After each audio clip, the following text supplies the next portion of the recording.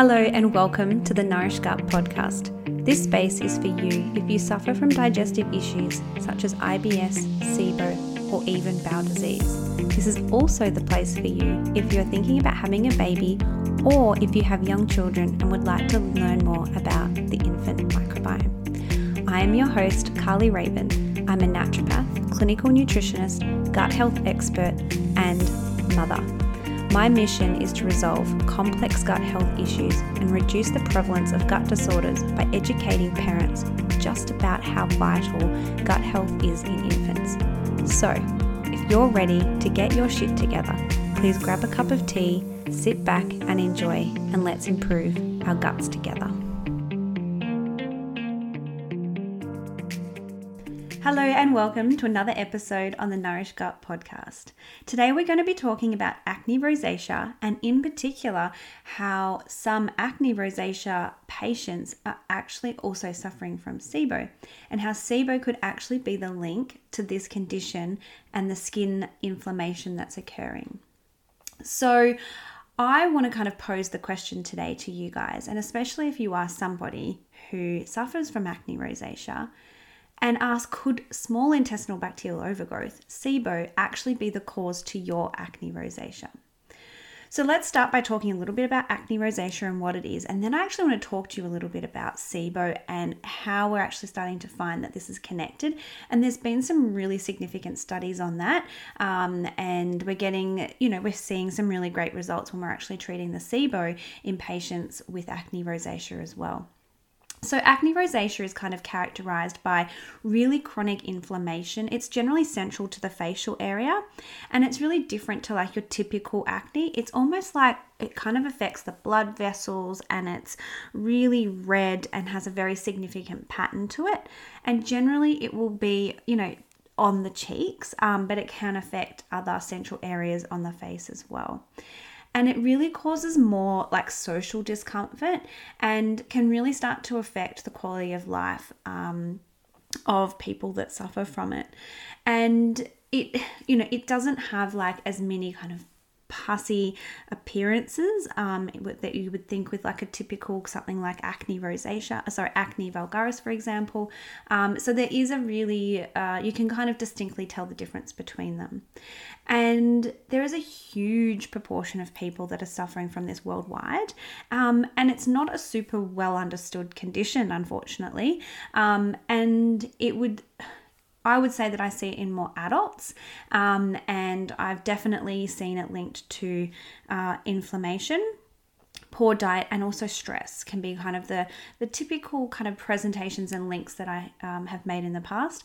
And then of more recent years, since I'm really focusing in on gut stuff and I'm attracting a lot of gut patients and in particular SIBO patients, I'm really seeing a trend with acne rosacea and even acne vulgaris, and SIBO patients. It's kind of something that I'm almost treating hand in hand, which is really, really interesting.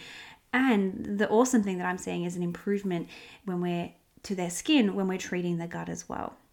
So we know that gastrointestinal disorders are very commonly reported by patients with acne rosacea. And their symptoms can generally be something like bloating, flatulence, that acid reflux, could be abdominal cramping, constipation and or diarrhea. And then what you see is that acne rosacea that's also associated or coexisting alongside these more serious disorders. So then we start going, okay, well, we've got acne rosacea occurring, and then there might be celiac disease or gastritis or Crohn's disease. And really interestingly, there's quite a bit of research now to link it with H. pylori infection. So that's Helicobacter pylori, and even like low stomach acid, so that hypochlorhydria, so underproduction of that occurring. So I would say it's kind of more in the severe type of digestive issues or an underlying, existing bowel issue. And then because of that chronic bowel disruption and inflammation and the immune system dysregulation that's occurring, I believe that's where acne rosacea tends to occur as well.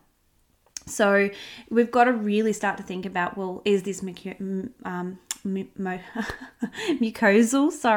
inflammation in the digestive tract that's kind of leading and causing a lot of these systemic effects, and we've got to come back to the gut. Like, we know that the gut is so important. We know that so much inflammation can come from the gut. So I just think it makes so much more sense to really be treating a lot of skin conditions by treating the gut first.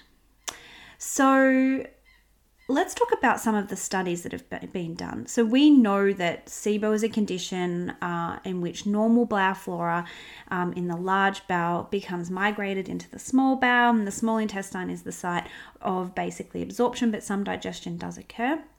And there's a lot of immunity occurring within the small bowel as well, okay? And any type of overgrowth in the small bowel will also really affect malnutrition, so the ability to absorb nutrients, and systemic inflammation. Okay, so there was this one study in particular that I want to talk about today. There was 113 patients. They had acne rosacea, and in there was 60 healthy control patients. So 52 out of the 113 patients with the rosacea tested positive for SIBO via a breath test that I do with patients as well, and only 3 out of the 60 controls. So this basically showed that acne rosacea had was significantly higher with a SIBO prevalence than control. So around 50% of patients with rosacea actually had SIBO. So it's a really, like to think about that. Like if we go, okay, well, potentially 50% of the population that have acne rosacea could also have SIBO. And there's just such an awesome gap there that for a condition that we don't know much about, we could really be making a difference with. So in this particular study, they went on and then they took a course of rifaximin, which is a medication. It's a very selective antibiotic. It doesn't do collateral widespread damage to the entire bowel, large bowel, but it is really selective and can select within the small bowel, and it's really great for hydrogen SIBO. Anyway, that's a discussion for another day. But rifaximin was given to these patients for 10 days, and eradication of the bacterial overgrowth was actually present, okay, and was complete. So it was like a complete regression of acne rosacea, and those results actually maintained for over 9 months in these patients. And in some other studies that I've looked at as well, it's kind of ongoing for up to 3 years. There's been improvements in acne rosacea when SIBO has been treated. So that was a 2008 study. It's really quite common. There is a lot of research that's happening in this area, and I think it's something that, if you're a health practitioner listening, and you didn't know about this, and you're seeing, you're taking a case and you've got acne rosacea and a lot of chronic digestive issues, I think we should be talking to our patients about this and just monitoring it. If you're going to go on and test them and you put them on a SIBO treatment plan, monitor that acne rosacea and see if there is improvements there. And if you are somebody that suffers from acne rosacea and you've got digestive issues, reach out to somebody who can support you. And, while and it doesn't even just have to be rifaximin medication, because as herbalists, we also have amazing hydrogen-specific SIBO herbs that we can use. And then if you weren't resistant to to the herbs, I would then, we can always have rifaximin there as a backup. So as an integrative naturopath, I don't dismiss, and I think that rifaximin has actually been effective, and I've had quite a few patients now. I've got a couple taking it at the moment. That was their choice, that they decided to do that rather than herbal. And then I've done like a complementary SIBO treatment in combination with that rifaximin, because sometimes it's not just hydrogen that's happening in the bowel. We might still have some methane bacteria that we need to address. So and proper treatment of SIBO. I cannot stress this enough. We have to treat SIBO properly.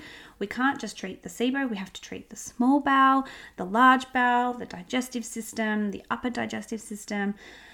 So much going on, and if we're only going to treat one part of it, we will see patients relapsing, or you as an individual, you will relapse. And we also need to find that underlying cause. So I've talked about this in previous podcasts, so go back and listen to those podcasts on is it IBS and SIBO and learn a little bit more. about this stuff. But by all means, if you have been suffering from acne rosacea and you have digestive issues, please reach out. I'd absolutely love to chat to you so that we can get to the bottom of what's going on. SIBO is really easy tested using a breath test. It has some validity issues, the accuracy, and you have to be quite, I always say to my patients, please follow these preps and these steps when you're doing the test so we can get as best accurate results as possible. Unfortunately, just don't have available something like a biopsy of the small bowel to actually know definitively what's going on. So with the SIBO test, we are using the test that is the most reliable and most readily available for us as practitioners. And it is a test that you can do at home, and treatment will involve either antibiotic or natural herbal antimicrobial herbs, and dietary changes and lifestyle changes, and things like prokinetics for a period of time or ongoing if needed to prevent relapse as well.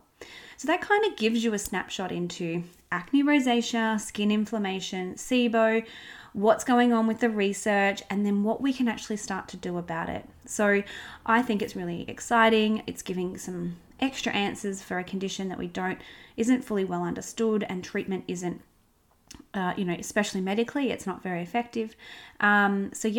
I'm going to leave it there because that's exactly what I wanted to share with you all today. And hopefully for you guys suffering from acne rosacea, it's a little bit of hope that things could get better for you. And the first step is reaching out to somebody who knows the ins and outs of SIBO, and get a breath test done and get on a treatment plan that's going to work for you. Have a lovely day, and thank you so much for listening, and I will speak to you soon. Bye. Did you like what you heard? Leave us a review. If you'd like to learn more about my Nourish Gut program or the Nourish Gut Kids membership, head over to my website. Would you like to be a part of a community that gets it? Join our Facebook group, Nourish Gut Community, or come and follow me over on Instagram. All of these links can be found in the show notes. Thank you for listening, and I will see you next time on the Nourish Gut podcast.